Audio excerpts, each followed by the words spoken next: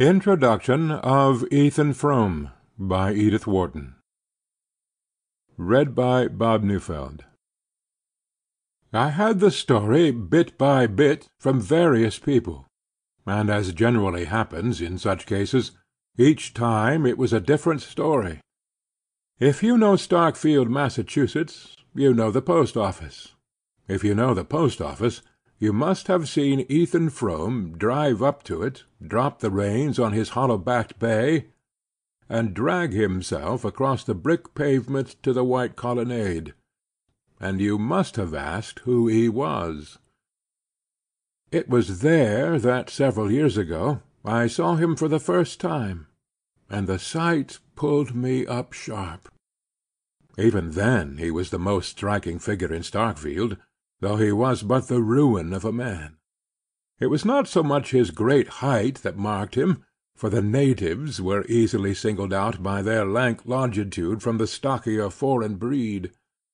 It was the careless, powerful look he had, in spite of a lameness, checking each step like the jerk of a chain.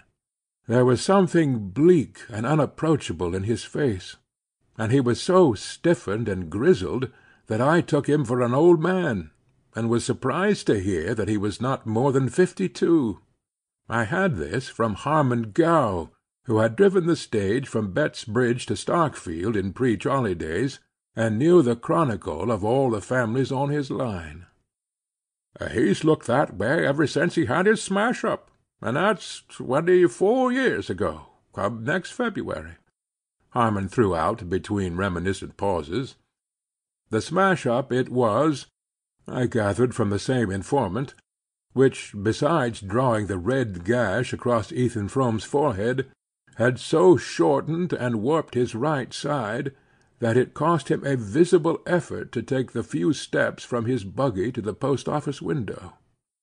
He used to drive in from his farm every day at about noon, and as that was my own hour of fetching my mail, I often passed him in the porch, or stood beside him while he waited on the motions of the distributing hand behind the grating. I noticed that, though he came so punctually, he seldom received anything but a copy of the Bettsbridge Eagle, which he put without a glance into his sagging pocket. At intervals, however, the postmaster would hand him an envelope addressed to Mrs. Zenobia or Mrs. Zena Frome, and usually bearing conspicuously in the upper left-hand corner the address of some manufacturer of patent medicine, and the name of his specific.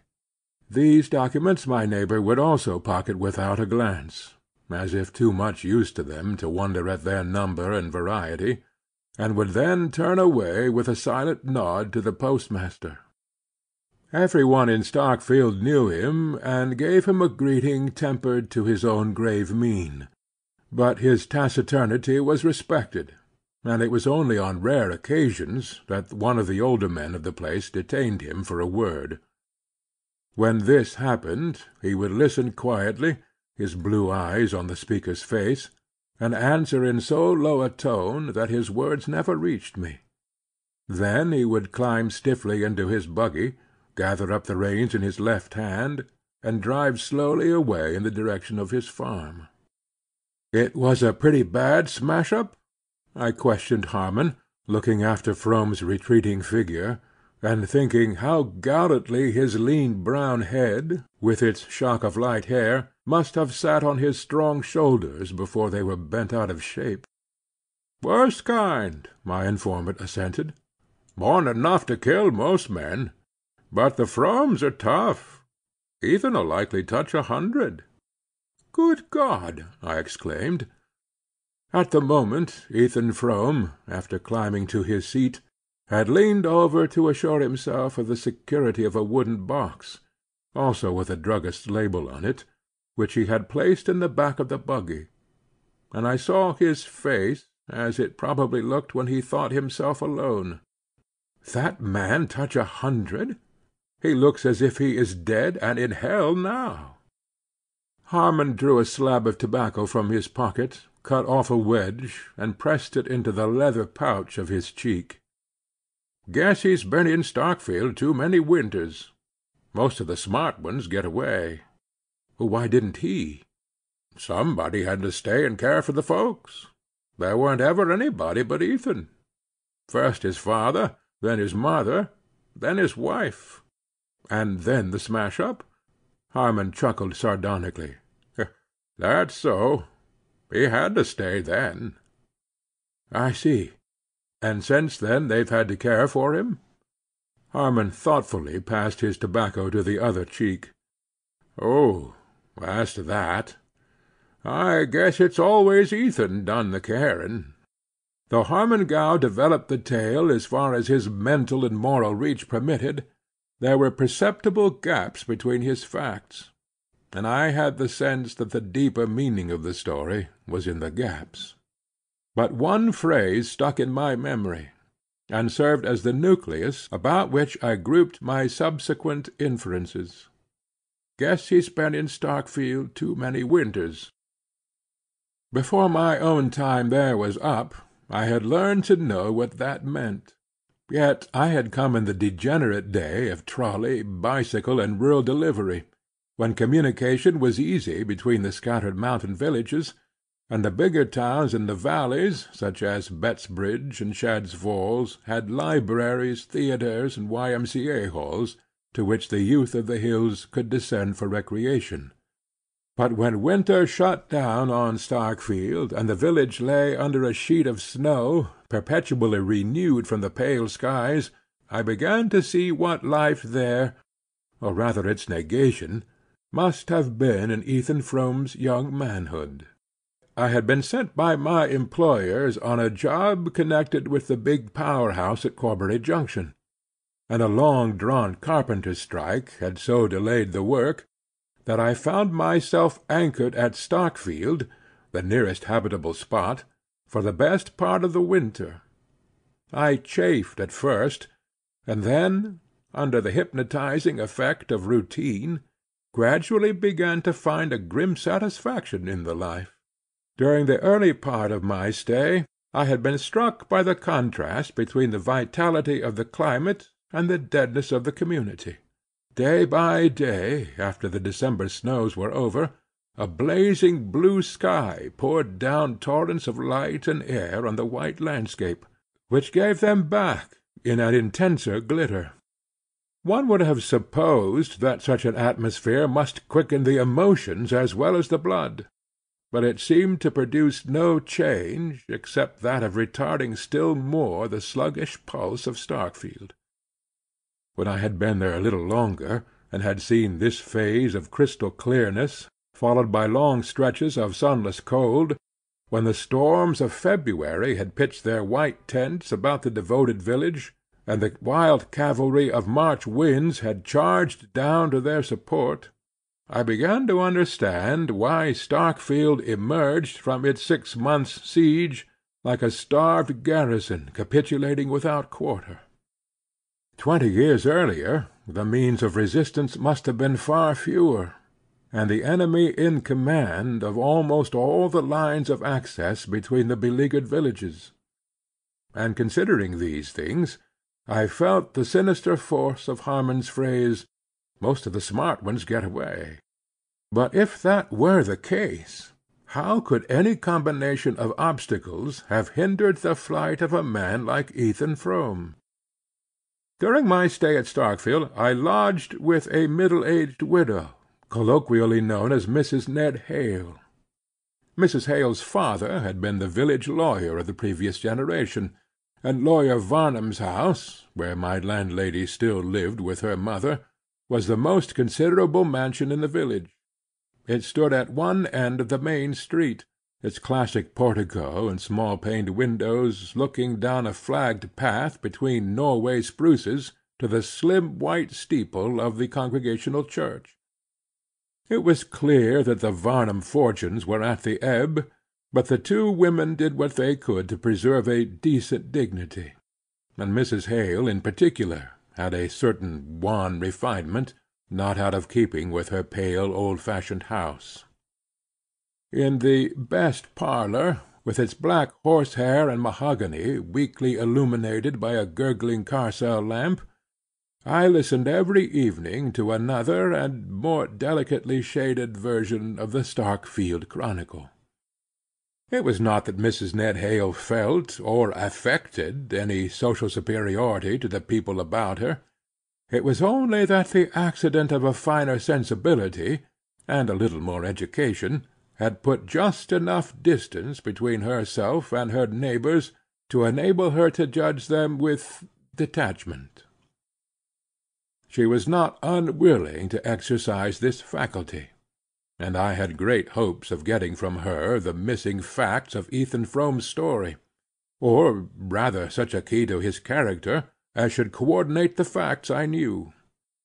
Her mind was a storehouse of innocuous anecdotes, and any question about her acquaintances brought forth a volume of detail. But on the subject of Ethan Frome I found her unexpectedly reticent. There was no hint of disapproval in her reserve. I merely felt in her an insurmountable reluctance to speak of him or his affairs. A low "Yes, I knew them both. It was awful," seeming to be the utmost concession that her distress could make to my curiosity.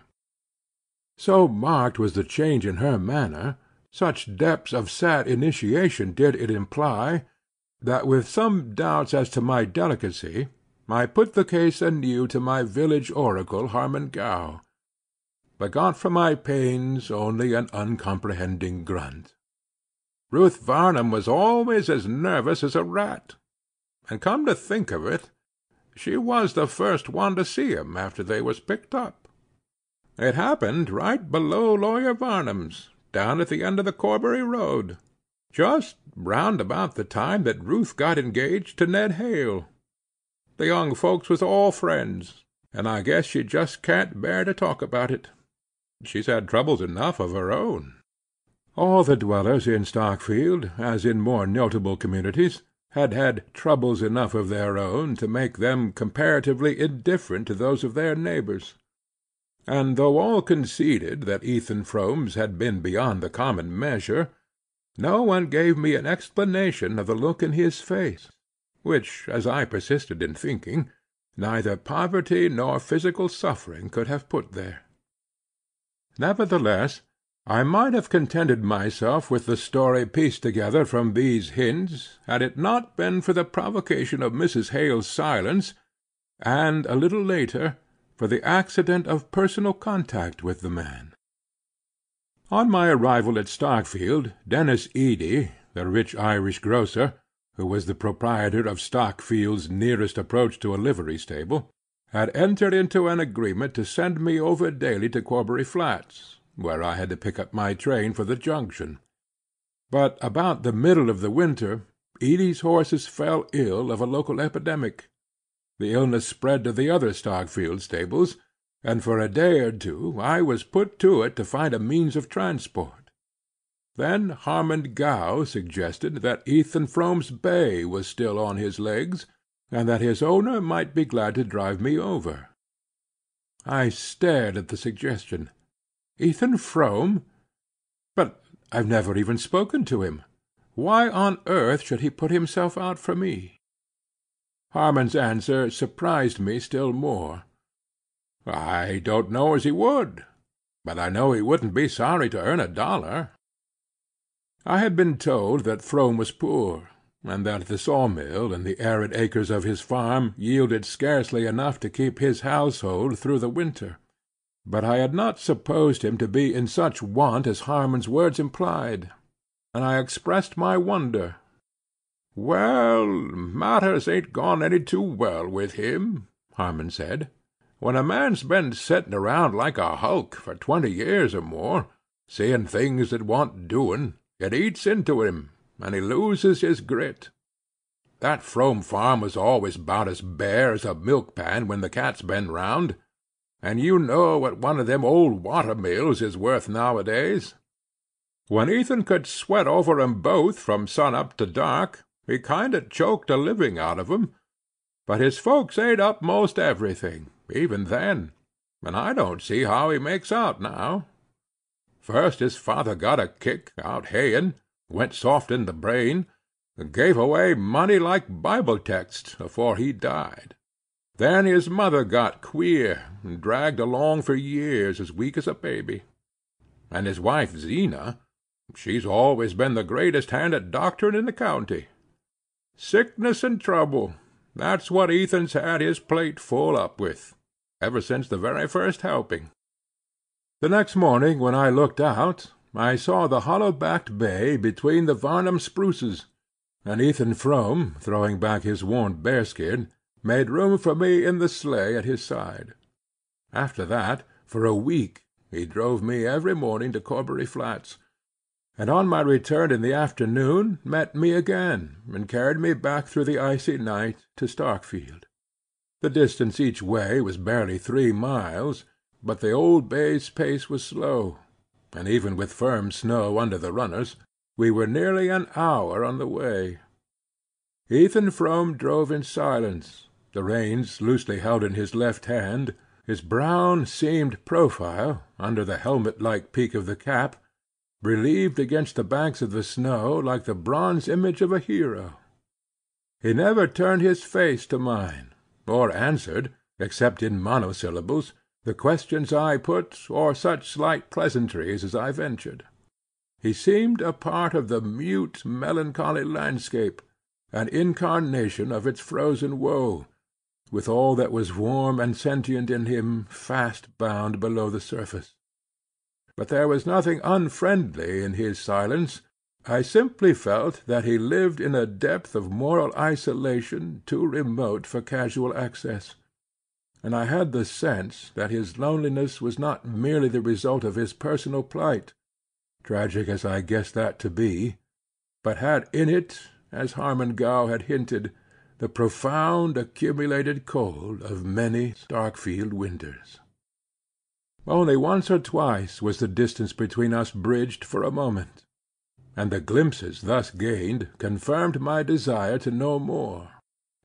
Once I happened to speak of an engineering job I had been on the previous year in Florida, another contrast between the winter landscape about us and that in which I had found myself the year before, and to my surprise Frome said suddenly, "Yes, I was down there once, and for a good while afterward I would call up the sight of it in winter, but now it's all snowed under." He said no more, and I had to guess the rest from the inflection of his voice and his sharp relapse into silence. Another day, on getting into my train at the Flats, I missed a volume of Popular Science. I think it was on some recent discoveries in biochemistry, which I had carried with me to read on the way. I thought no more about it till I got into the sleigh again that evening and saw the book in Frome's hand. "I found it after you were gone," he said. I put the volume into my pocket, and we dropped back into our usual silence. But as we began to crawl up the long hill from Corbury Flats to the Starkfield ridge, I became aware in the dusk that he had turned his face to mine. "There are things in that book that I didn't know the first word about," he said. I wondered less at his words than at the queer note of resentment in his voice. He was evidently surprised and slightly aggrieved at his own ignorance. "Does that sort of thing interest you?" I asked. "It used to. There are one or two rather new things in the book. There have been some big strides lately in that particular line of research." I waited a moment for an answer, that did not come. Then I said, "If you'd like to look the book through, I'd be glad to leave it with you." He hesitated, and I had the impression that he felt himself about to yield to a stealing tide of inertia. Then, "Thank you, I'll take it," he answered shortly.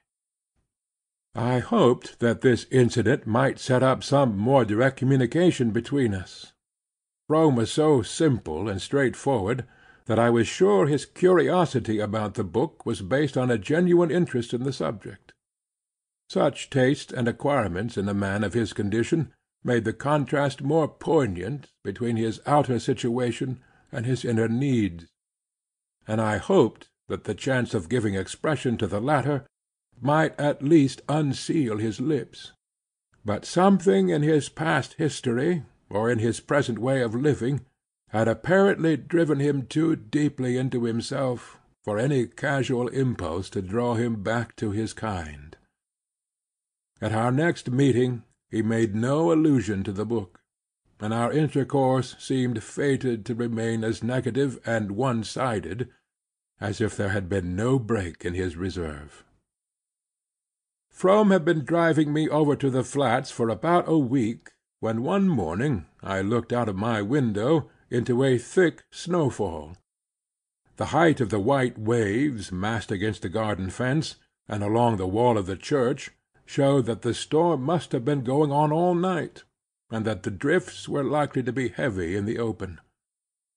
I thought it probable that my train would be delayed, but I had to be at the power house for an hour or two that afternoon, and I decided, if Frome turned up, to push through to the flats and wait there till my train came in. I don't know why I put it in the conditional, however, for I never doubted that Frome would appear.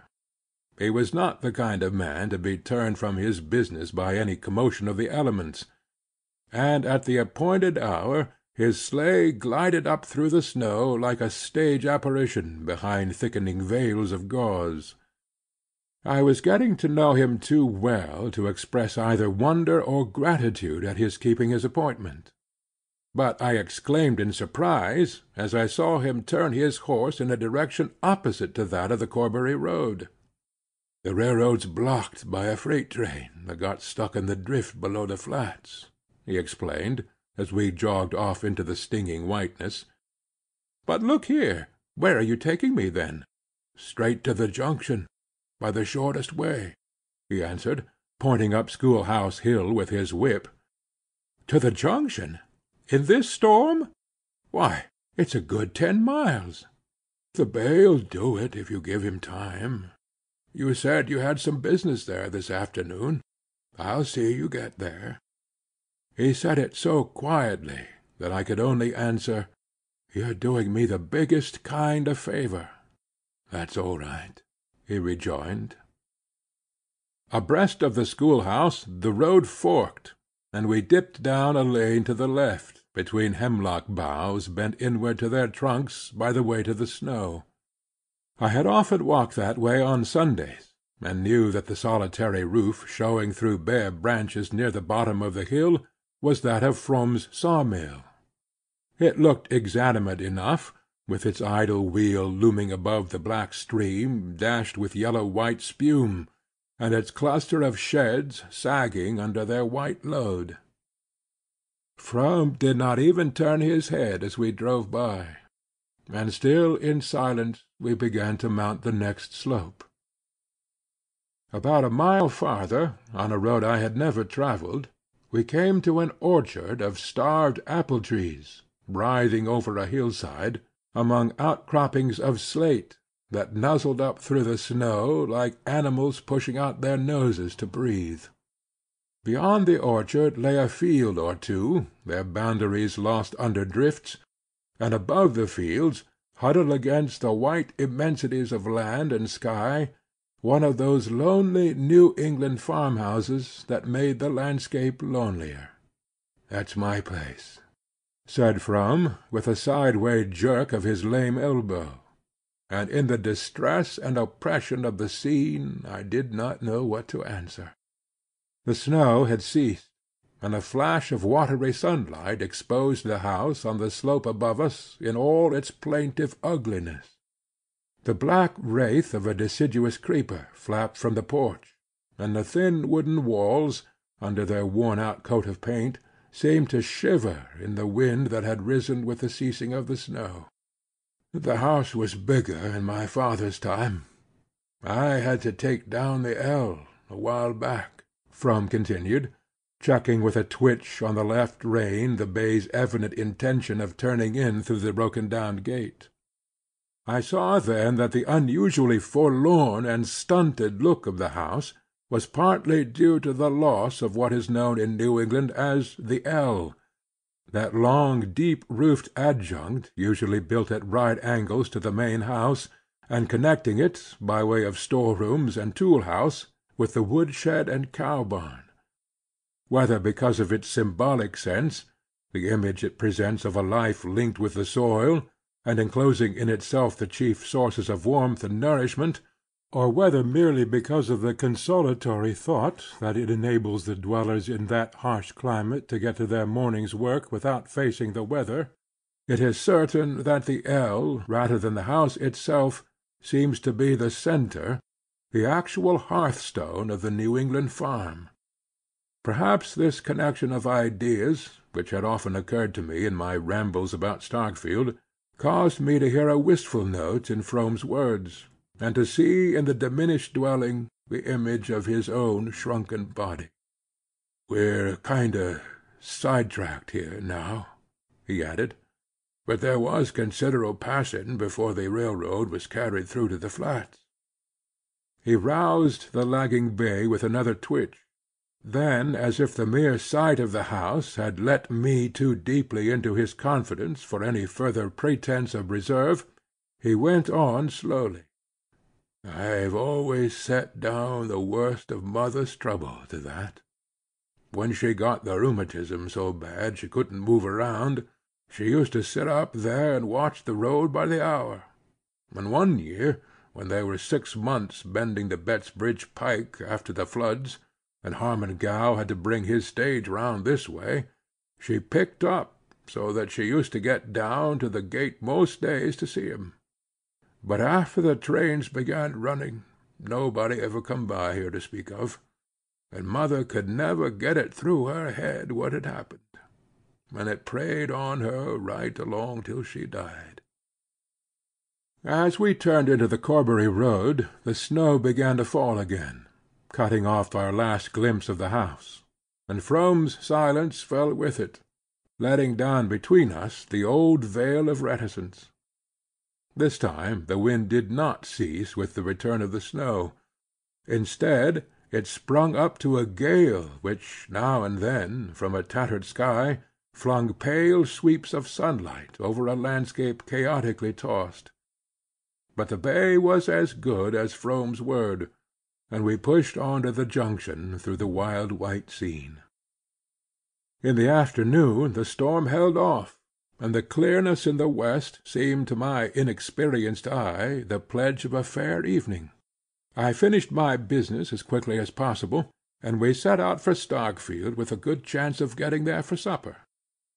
But at sunset the clouds gathered again, bringing an earlier night, and the snow began to fall straight and steadily from a sky without wind, in a soft universal diffusion more confusing than the gusts and eddies of the morning. It seemed to be a part of the thickening darkness, to be the winter night itself descending on us layer by layer.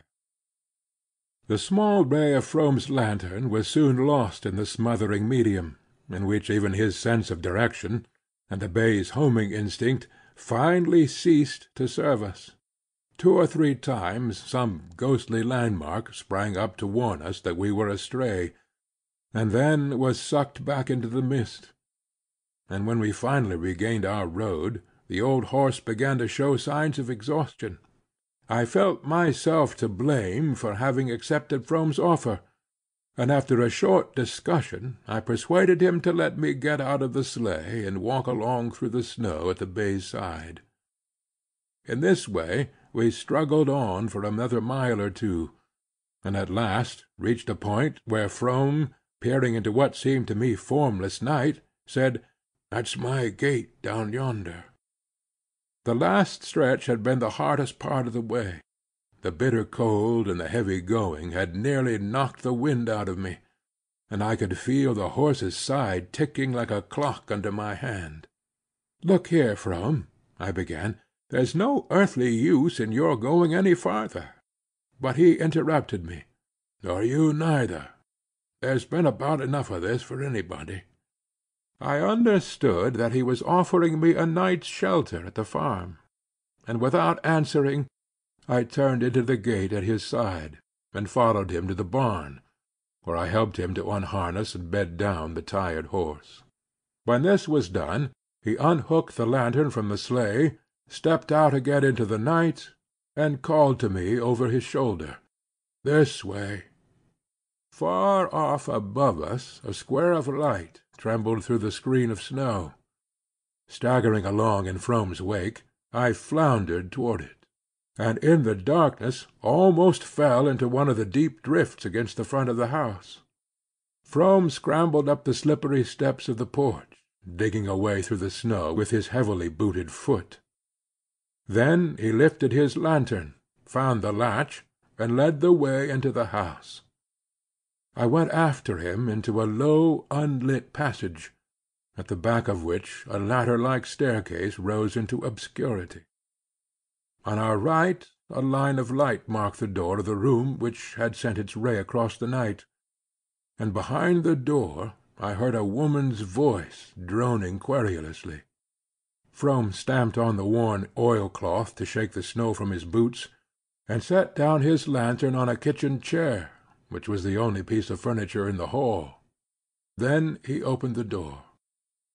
"Come in," he said, and as he spoke the droning voice grew still.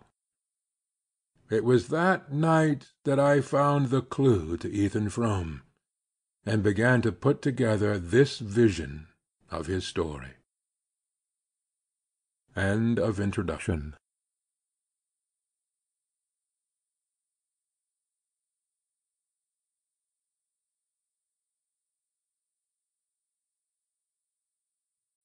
Ethan Frome by Edith Wharton. Chapter 1.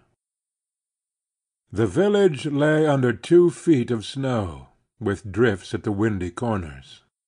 In a sky of iron, the points of the Dipper hung like icicles, and Orion flashed his cold fires. The moon had set, but the night was so transparent that the white house fronts between the elms looked grey against the snow.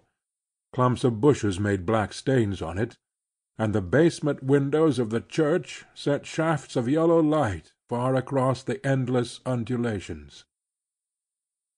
Young Ethan Frome walked at a quick pace along the deserted street, past the bank, and Michael Eady's new brick store, and Lawyer Varnum's house, with the 2 black Norway spruces at the gate.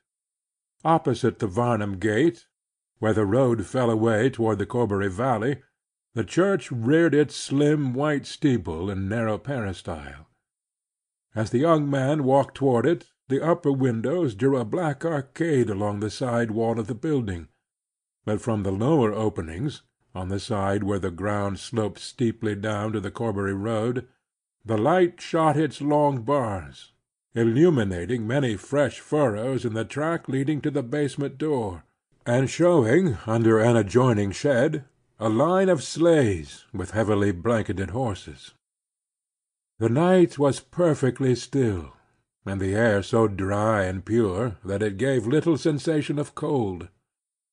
The effect produced on Frome was rather of a complete absence of atmosphere, as though nothing less tenuous than ether intervened between the white earth under his feet and the metallic dome overhead. "It's like being in an exhausted receiver," he thought. 4 or 5 years earlier he had taken a year's course at the Technological College at Worcester, and dabbled in the laboratory with a friendly professor of physics; and the images supplied by that experience still cropped up, at unexpected moments, through the totally different associations of thought in which he had since been living. His father's death, and the misfortunes following it, had put a premature end to Ethan's studies; but though they had not gone far enough to be of much practical use, they had fed his fancy, and made him aware of huge cloudy meanings behind the daily face of things. As he strode along through the snow, the sense of such meanings glowed in his brain, and mingled with the bodily flush produced by his sharp tramp. At the end of the village he paused before the darkened front of the church. He stood there a moment, breathing quickly and looking up and down the street, in which not another figure moved. The pitch of the Corbury road, below Lawyer Varnum's spruces, was the favorite coasting ground of Starkfield, and on clear evenings the church corner rang till late with the shouts of the coasters. But to-night not a sled darkened the whiteness of the long declivity. The hush of midnight lay on the village, and all its waking life was gathered behind the church windows, from which strains of dance music flowed with the broad bands of yellow light. The young man, skirting the side of the building, went down the slope toward the basement door. To keep out of range of the revealing rays from within, he made a circuit through the untrodden snow, and gradually approached the farther angle of the basement wall. Thence, still hugging the shadow, he edged his way cautiously forward to the nearest window, holding back his straight spare body, and craning his neck till he got a glimpse of the room. Seen thus, from the pure and frosty darkness in which he stood, it seemed to be seething in a mist of heat. The metal reflectors of the gas jets sent crude waves of light against the whitewashed walls, and the iron flanks of the stove at the end of the hall looked as though they were heaving with volcanic fires. The floor was thronged with girls and young men. Down the side wall facing the window stood a row of kitchen chairs, from which the older women had just arisen. By this time the music had stopped, and the musicians, a fiddler and the young lady who played the harmonium on Sundays, were hastily refreshing themselves at one corner of the supper table, which aligned its devastated pie dishes and ice-cream saucers on the platform at the end of the hall. The guests were preparing to leave, and the tide had already set toward the passage where coats and wraps were hung, when a young man with a sprightly foot and a shock of black hair shot into the middle of the floor and clapped his hands. The signal took instant effect. The musicians hurried to their instruments. The dancers, some already half muffled for departure, fell into line down each side of the room. The older spectators slipped back to their chairs, and the lively young man, after diving about here and there in the throng, drew forth a girl who had already wound a cherry-colored fascinator about her head, and leading her up to the end of the floor, whirled her down its length to the bounding tune of a Virginia reel. Frome's heart was beating fast. He had been straining for a glimpse of the dark head under the cherry-colored scarf, and it vexed him that another eye should have been quicker than his. The leader of the reel, who looked as if he had Irish blood in his veins, danced well, and his partner caught his fire. As she passed down the line, her light figure swinging from hand to hand in circles of increasing swiftness, the scarf flew off her head and stood out behind her shoulders, and Frome, at each turn, caught sight of her laughing, panting lips, the cloud of dark hair about her forehead, and the dark eyes, which seemed the only fixed points in a maze of flying lines. The dancers were going faster and faster, and the musicians, to keep up with them, belabored their instruments like jockeys lashing their mounts on the home stretch. Yet it seemed to the young man at the window that the reel would never end. Now and then he turned his eyes from the girl's face to that of her partner, which, in the exhilaration of the dance, had taken on a look of almost impudent ownership. Dennis Edy was the son of Michael Edy, the ambitious Irish grocer, whose suppleness and effrontery had given Starkfield its first notion of smart business methods, and whose new brick store testified to the success of the attempt. His son seemed likely to follow in his steps, and was meanwhile applying the same arts to the conquest of the Starkfield maidenhood. Hitherto Ethan Frome had been content to think him a mean fellow, but now he positively invited a horsewhipping. It was strange that the girl did not seem aware of it, that she could lift her rapt face to her dancer's, and drop her hands into his, without appearing to feel the offence of his look and touch. Frome was in the habit of walking into Starkfield to fetch home his wife's cousin, Matty Silver, on the rare evenings when some chance of amusement drew her to the village.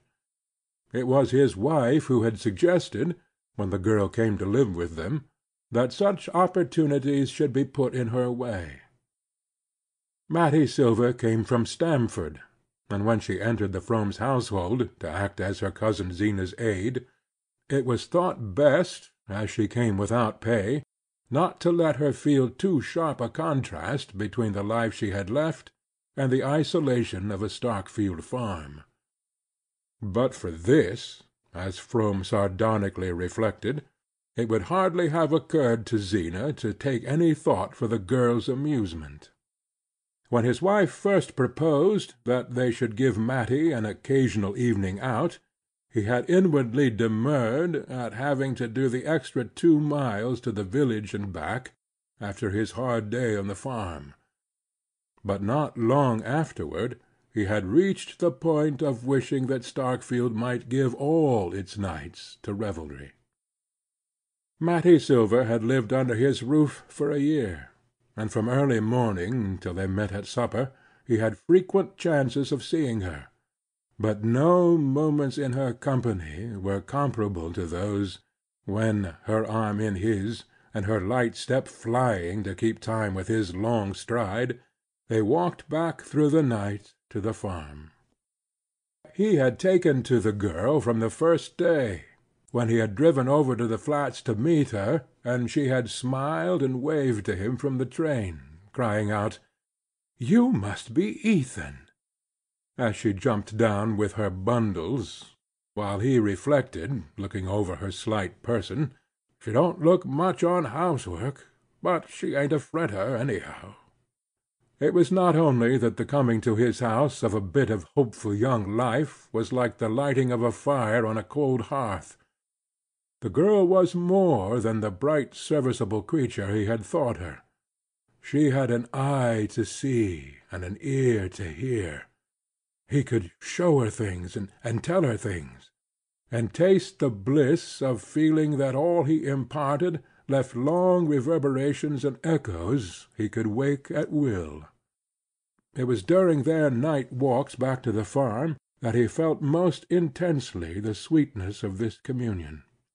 He had always been more sensitive than the people about him to the appeal of natural beauty. His unfinished studies had given form to this sensibility, and even in his unhappiest moments field and sky spoke to him with a deep and powerful persuasion. But hitherto the emotion had remained in him as a silent ache, veiling with sadness the beauty that evoked it. He did not even know whether any one else in the world felt as he did, or whether he was the sole victim of this mournful privilege. Then he learned that one other spirit had trembled with the same touch of wonder, that at his side, living under his roof and eating his bread, was a creature to whom he could say, "That's Orion down yonder. The big fellow to the right is Aldebaran, and the bunch of little ones, like bees swarming, they're the Pleiades." Or whom he could hold entranced before a ledge of granite thrusting up through the fern, while he unrolled the huge panorama of the Ice Age, and the long dim stretches of succeeding time. The fact that admiration for his learning mingled with Matty's wonder at what he taught was not the least part of his pleasure. And there were other sensations, less definable but more exquisite, which drew them together with a shock of silent joy. The cold red of sunset behind winter hills, the flight of cloud flocks over slopes of golden stubble, or the intensely blue shadows of hemlocks on sunlit snow. When she said to him once, It looks just as if it was painted." It seemed to Ethan that the art of definition could go no farther, and that words had at last been found to utter his secret soul. As he stood in the darkness outside the church, these memories came back with the poignancy of vanished things. Watching Matty whirl down the floor from hand to hand, he wondered how he could ever have thought that his dull talk interested her. To him, who was never gay but in her presence, her gaiety seemed plain proof of indifference. The face she lifted to her dancers was the same which, when she saw him, always looked like a window that has caught the sunset. He even noticed 2 or 3 gestures, which, in his fatuity, he had thought she kept for him, a way of throwing her head back when she was amused, as if to taste her laugh before she let it out, and a trick of sinking her lids slowly, when anything charmed or moved her. The sight made him unhappy, and his unhappiness roused his latent fears. His wife had never shown any jealousy of Matty, but of late she had grumbled increasingly over the housework, and found oblique ways of attracting attention to the girl's inefficiency. Zena had always been what Starkfield called sickly, and Frome had to admit that if she were as ailing as she believed, she needed the help of a stronger arm than the one which lay so lightly in his during the night walks to the farm. Matty had no natural turn for housekeeping, and her training had done nothing to remedy the defect. She was quick to learn, but forgetful and dreamy, and not disposed to take the matter seriously. Ethan had an idea that if she were to marry a man she was fond of, the dormant instinct would wake, and her pies and biscuits become the pride of the county. But domesticity in the abstract did not interest her. At first she was so awkward that he could not help laughing at her, but she laughed with him, and that made them better friends. He did his best to supplement her unskilled efforts, getting up earlier than usual to light the kitchen fire, carrying in the wood overnight, and neglecting the mill for the farm, that he might help her about the house during the day. He even crept down on Saturday nights to scrub the kitchen floor after the women had gone to bed, and Zena one day had surprised him at the churn, and turned away silently, with one of her queer looks. Of late there had been other signs of her disfavor, as intangible but more disquieting. One cold winter morning, as he dressed in the dark, his candle flickering in the draught of the ill-fitting window, he heard her speak from the bed behind him. "The doctor don't want I should be left without anybody to do for me," she said in her flat whine. He had supposed her to be asleep, and the sound of her voice had startled him, though she was given to abrupt explosions of speech after long intervals of secretive silence.